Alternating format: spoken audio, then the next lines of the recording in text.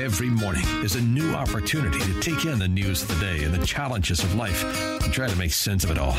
Right now, we've got a show that tackles the topics and asks what you think. So get ready to start your day with a bold look at history as it happens. Let's learn, live, and sometimes laugh together. It's the Mark Davis Show on 660 AM. The Answer. All right, everybody, 9 o'clock hour. Welcome on in. It is fantastic to have you here. Welcome, welcome. A lot going on the show already. A lot was going on over the weekend, including the drubbing of Nikki Haley by Donald Trump. Matt Mackowiak with us with a wonderful analysis session. Congressman Pat Fallon slated for now. Things happen in Congress. It may be later this hour. It may be tomorrow. Whatever it is, and it will be energetic and delightful because Pat is a force of nature. All righty, 866-660-5759. That opens the latitude for you and me to sling some things back and forth, because the things that have arisen, first of all, you're just joining us, it was a 20-point win for Trump over Haley in South Carolina. So what now? Trump will continue to rack up win after win after win. What in the world is the explicable reason for her to keep running? There are only a couple. They are in no particular order. She hates Trump and wants to delay the degree to which he can unify the party and beat Biden. I think she's got an ego-driven grudge against Trump. She doesn't like. She got this close. I mean, she dispatched all the fellas, as she calls them. Only one fella left. Well, this fella ain't going anywhere, and it's time for the lady to step down, and there will be continuing Republican hues and cries for her to do exactly that.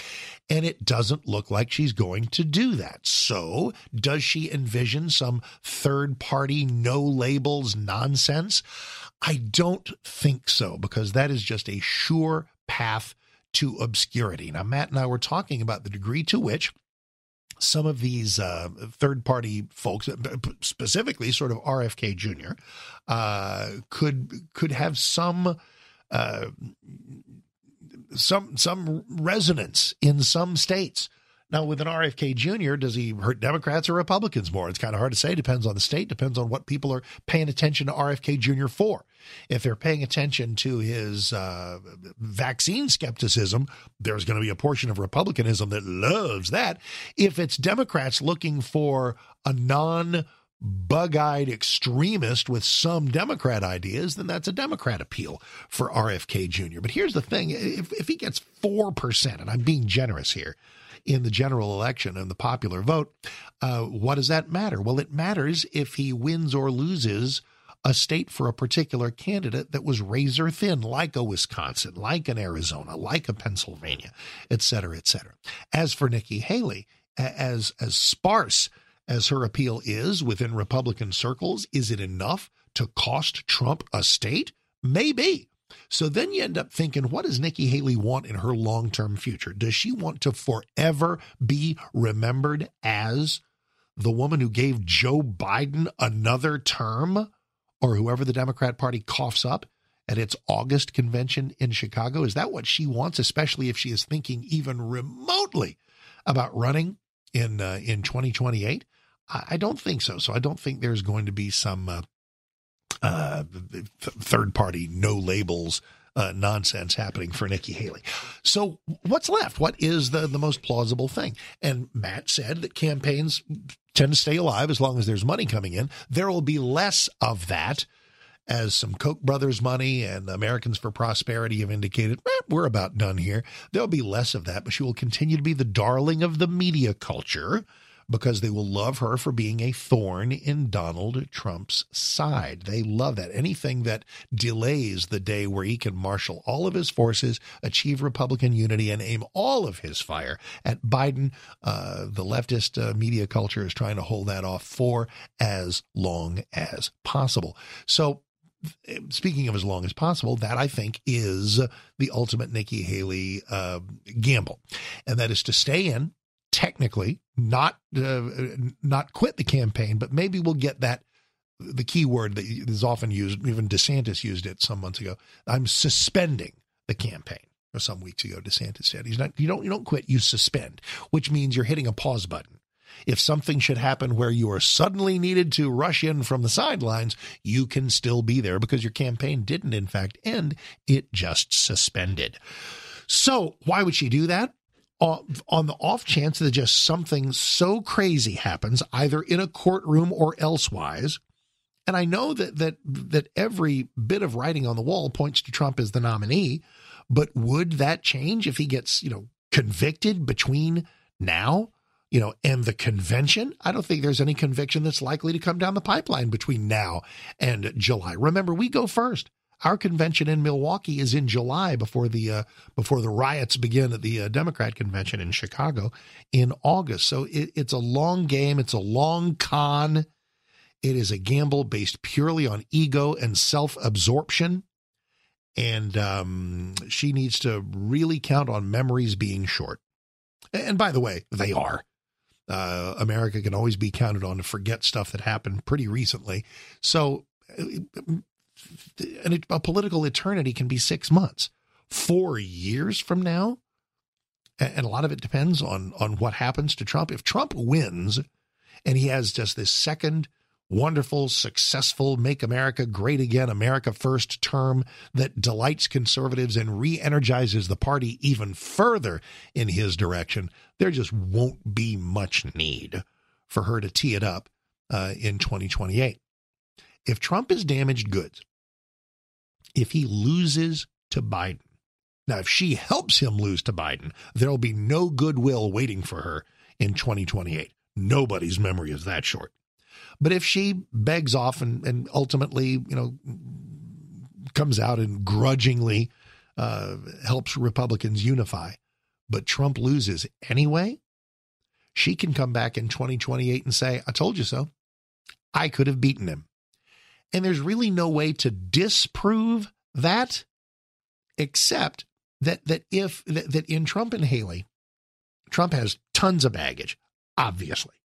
But is it outweighed by the degree to which the people who love him? The supporters who don't just want his policies back, but some X factor number of Americans who want to deliver a message, a kick in the shins, a massive middle finger to the people who have done this to him in the media culture, in the courtroom culture, in the justice culture.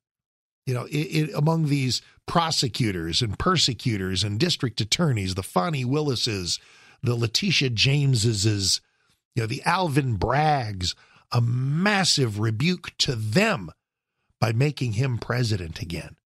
That's a lot of people who want to do that. How many? I don't know. Enough to help me guarantee a Trump win? Nope, I'm not that stupid. But it is the kind of thing that you have to appreciate and at least understand and recognize that it is there. If the Democrats don't offer Joe Biden, and we've talked about that 10 or 15 times, it's I think the way to be mentally healthy through the spring is to presume that it's going to be Biden until it's not. I mean, if you sit here today and go, how about Gavin Newsom? How about Kamala? Right. The path toward Biden not being on the ballot is crazy. 25th Amendment seems really unlikely.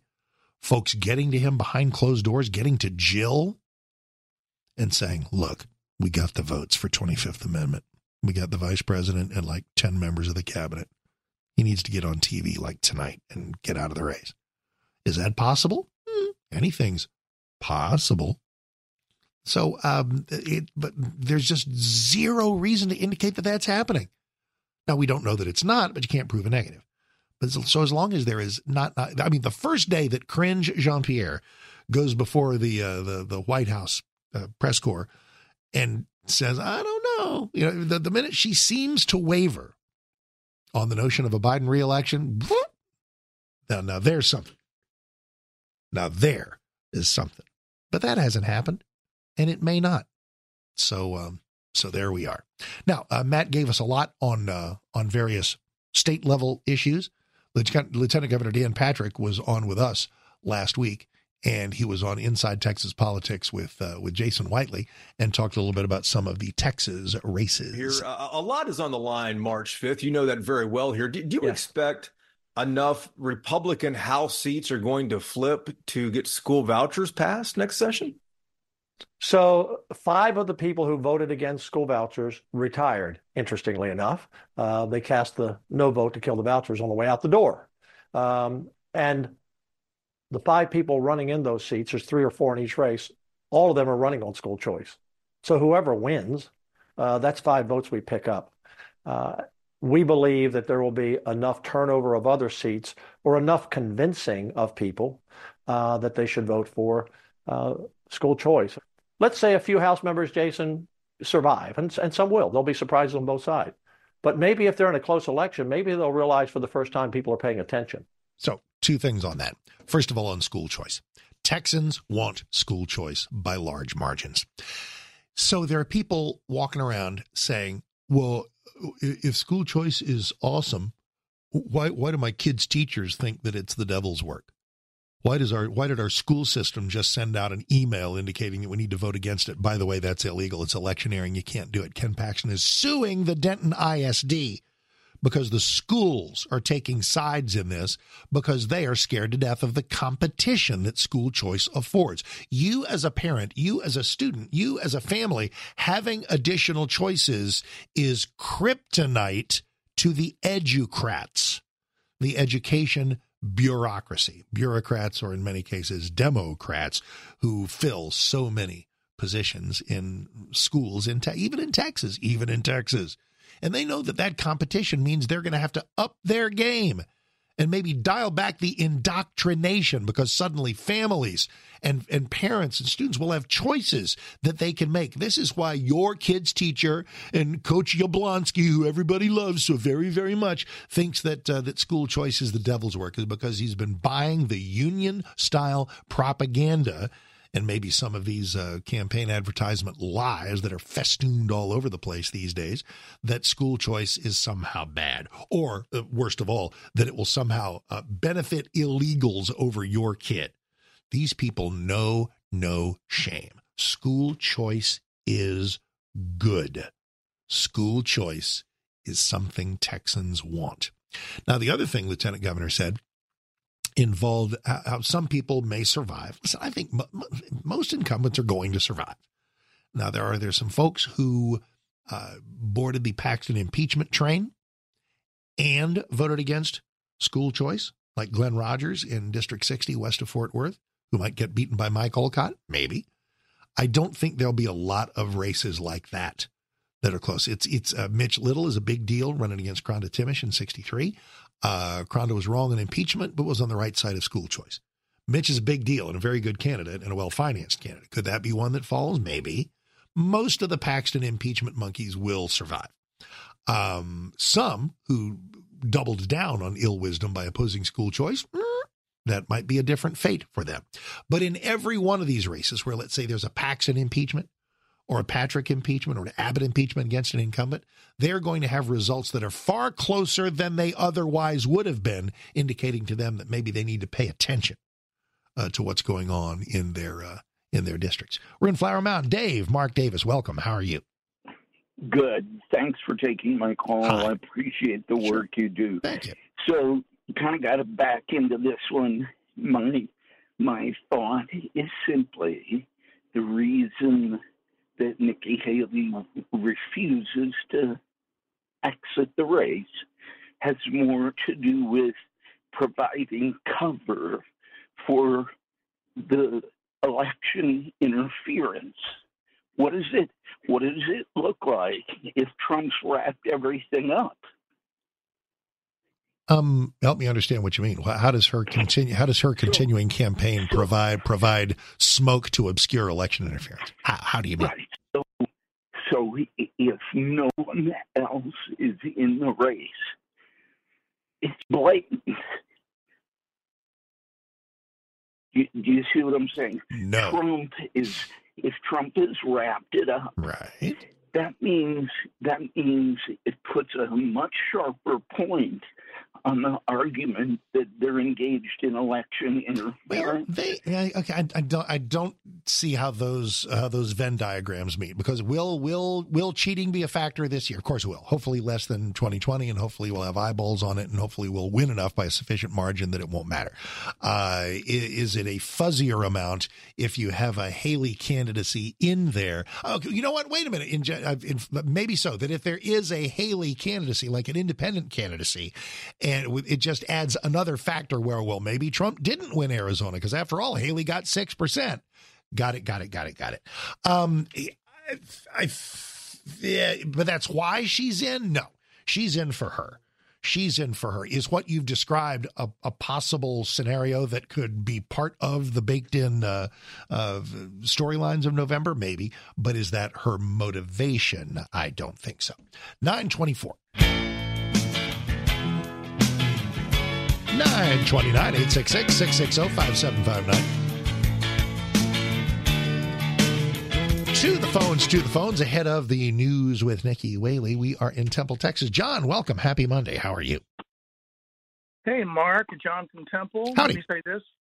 First time, long time. Thanks for both. You, I love you, man. So let's talk school choice. Mm-hmm. So I taught school for 10 years, a long time ago. And now I'm around schools because I'm a businessman and I work with schools. So when I talk to my people, my teachers, they bring up extracurricular activities such as band and football, and they feel like it would really, really hurt their programs. Why? Well, okay, so let's say you're in a marching band and you're one of the better students, but down the street is a superior program, right, that has more kids, more money, and you just say, I'm going to go over there. So now that's going to ruin the band program that was average. It's just going to make it worse. So first of all, you have an average band program. Let's ask why it's average and not any better. And secondly, we're supposed to deny families choice because Billy might take his trombone and leave the government school? Really? Well, he's not going to leave the government school. He's going to go to another government school. Not necessarily. But the reason the first school wasn't that great was because they have less money. And I doubt that. Schools don't tend to be bad because they ain't got enough money. Well, okay. What about football teams? Let's just go on raw talent. Let's go on a kid who's in a 5A. So again, I get it. These are all sort of school narcissism. It's like our band, our football team. So Billy's a good running back and decides to go down the street to another school. So what? It's called competition. It's called choice. The rising tide lifts all the boats. It's a wonderful thing. I understand that public schools, the government schools, have this monopoly that they currently enjoy, and life's got to be pretty sweet. But this is something we do for families. This is something we do for children. Something we do for parents. They win. Well, and so you got to go with the idea. The possible idea is the freedom and the importance of the individual. Does that outweigh what is best for everybody in a school? For any individual school? Yes, absolutely, without reservation. Absolutely. And for all of these schools who are just wringing their hands, and I don't, give the back of my hand to that concern. And you've voiced it very, very well. I get it. Competition is tough when you're the only game in town. Get better. Be, and I know it's easy to say and hard to do, but do it. Because in the atmosphere of a monopoly and the comforting, nurturing womb of zero competition, the people have been able to have whatever band and whatever football team they've wished. And if there's a school down the road that competes, then get better. And when everybody gets better, everybody benefits. Appreciate you, sir. 9:32. Mark Davis into the newsroom we go. Here's Nikki Whaley.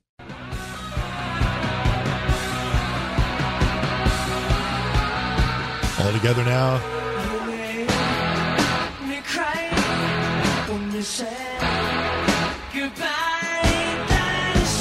Any excuse to roll out some Cheap Trick? Robin Zander, Rick Nielsen, and the boys with a cover of Ain't That a Shame by the great Fats Domino, born this date in 1918? What day was that? 1908? 1928. Anyway, Fats Domino's birthday. One of my favorite stories is Fats loved that cover that Cheap Trick did, loved it so much that he gave his gold record for Ain't That a Shame, gave it to Rick Nielsen, who holds it to this day. Yeah, Fats Domino, born this date, 1928. Sorry, can't read my own writing. But if my writing says go to Pat Fallon, we do it. 4th District Congressman, welcome, sir. How are you? Mark, how are you? Great day to be an American, isn't it? It's fantastic. It is crazy in primary season. Has primary season gotten worse? Is it weirder and worse and sharper elbows, or do we just kind of forget every 2 years? I think we forget. This reminds us, but this is a well-funded sharp elbows in the Republican primary this time across the state. So it's definitely, get your popcorn, very interesting. Now, I want to talk about some congressional things because that's your current gig. But across the state landscape, the Austin landscape that you patrolled as both a state rep and a senator, Paxton trying to come after people who came after him, Abbott opposing incumbents who thwarted him on school choice. Boy, sometimes there are, it's like a web of competing endorsements. How does that make things even more complex? You know, I just had this conversation last night with a couple of my state rep friends, Mark, and some of the incumbents are going to lose. Some of the incumbents are going to lose that wouldn't have otherwise lost because they are taking on too much water, if you will. You know, a boat can only take on so much water. And when you've got, let's say there's been a few that, you know, won their elections, they were pretty close to primaries last cycle. But when you have the attorney general coming after you, and then you have Governor Abbott coming after you, and Governor Abbott's put a lot of money behind it. Yep. That's for some of these folks, it's hard to say how many incumbents, because I've been privy to some polling, but we're going to probably lose 5 to 10 incumbent state reps in the primaries this cycle, and that's a lot. It is indeed. So it'll, and is it all for the good? It's kind of funny because we always talk about after the carnage of the primaries, will we be able to all, you know, get together and row the boat in the same direction toward November? I think generally that's yes. But my buddy Matt Makoviak asked a great question. The real challenge is going to be not November, but January. When the legislature, you know, meets again, will they be able to get over some of these long-standing grudges, especially if, like, Dade Phelan loses? Please let that happen. Well, let's say, like, March 6th, we got to move on and unite, or at least after the runoffs, because I think some of these folks are going to be in runoffs. And listen, some of these incumbents that are going to lose, it's going to be one of these things where Mark Davis, myself, and many others say good riddance. And some of them are going to get in the crosshairs, and we're going to lose some good members.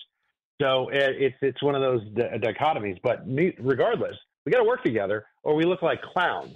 So what I would like to see, regardless of who the speaker is next session, is the Speaker of the House and the Lieutenant Governor, who runs the chamber, the upper chamber. They can get along and work together with the governor for the betterment of Texas, because I want to keep us ruby red, baby. I want to be talking about that's right. Texas. That is precisely right. Speaking of unity and rowing the boat in the same direction, help me psychoanalyze Nikki Haley. Why do you think she is in when the writing is on the wall in indelible Sharpie? Probably, you know, echo chamber, the wrong people around her. Because if she was asking honest counsel from myself, I think you'd be giving her similar counsel, which is to say, not only are you now really not serving the conservative cause at all, you're hurting your own political prospects in the future. Nobody's impressed with you staying in other than the never Trumpers. And you're really doing the bidding of the left at this point. So he's going to be, we know Donald Trump's going to be the nominee. And even if he's not, Nikki, just because you have refused to get out doesn't mean that at the convention, the delegates would choose you. If there's some, you know, in some weird universe, Donald Trump says, I don't want it come the summer, it's not going to be Nikki Haley now. You're hurting your own cause. Please. It's going to be Donald Trump. We need him to be president again, January 25. Step aside, do the right thing for the cause. And oh, by the way, you. Sometimes in talking to people, I like to dip in and see what they've been doing, what they've been posting. You showed some love to the folks over at Charter for a here was their I'm sorry, this is a long time ago. This is back in 2020. I was looking at an old post. What's your current Twitter feed? There was something let me use this as a point of departure anyway. Sure. 4 long years ago, you showed them some love for not laying people off when things were hard. What's the overall, as we take a look at an economically strong Texas, as we take a look at the things that we're all trying to do, as we take a look at a Biden economy that has hurt everybody across the board, what keeps us immune? What kind of things is the Texas corporate community? By the way, AT&T just gave me $5 back for the outage the other day. How's the whole Republican Party versus corporations relationship going at the moment? It's another very good question, Mark, because typically, we're the party that's very pro-business. We're very pro-commerce. I want to be more pro-market than pro-business per se, because I don't want to pick winners and losers. But the relationship has been traditionally very strong. Unfortunately, as we've all seen, corporations, some anyway, have gone very woke, and it's kind of odd because they're asking the alligator, the socialists, just hoping that that alligator will eat them last. Because if AOC and her ilk rule, they're going to come after those corporations as well.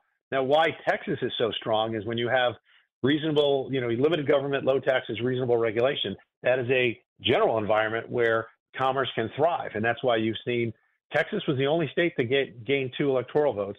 California, for the first time, lost 1. So California, New York, New Jersey, Illinois, states like that are bleeding opportunity and they're bleeding prosperity. And where are the people moving to?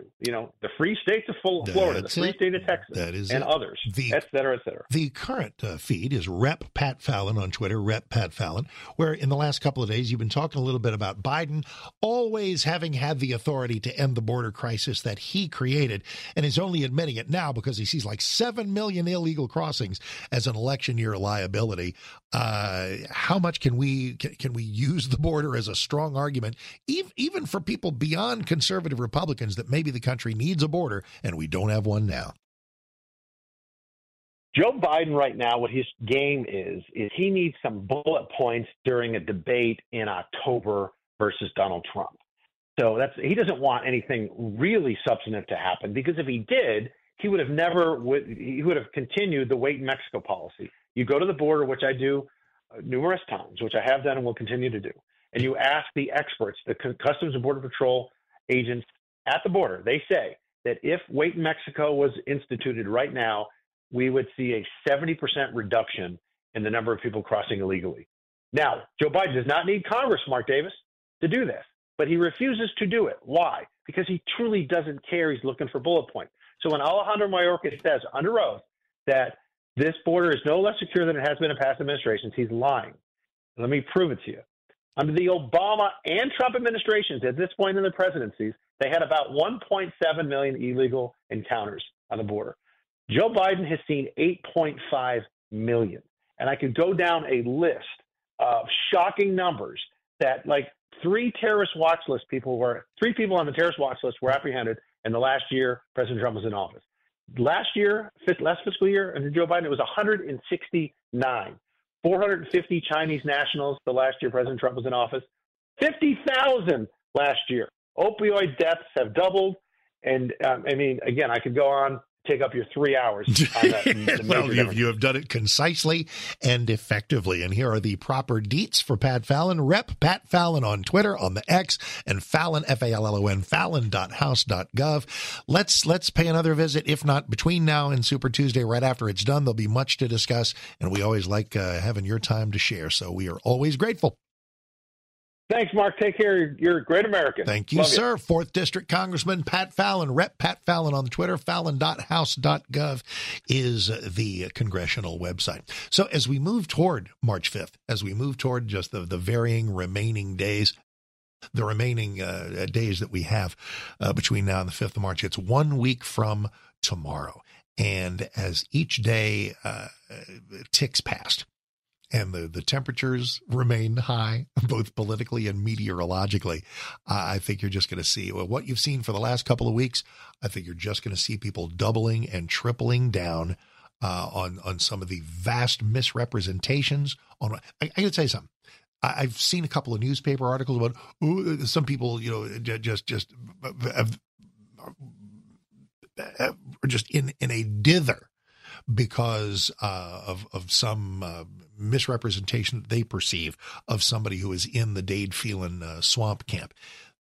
Any perceived offenses there pale tenfold compared to the amount of lies and misrepresentations being told about real conservatives by moderate squishes. So as we pilot our way through all of this, new fresh adventures every day. A final word next. I can no longer run. On Johnny Cash's birthday, I cannot be who I was then.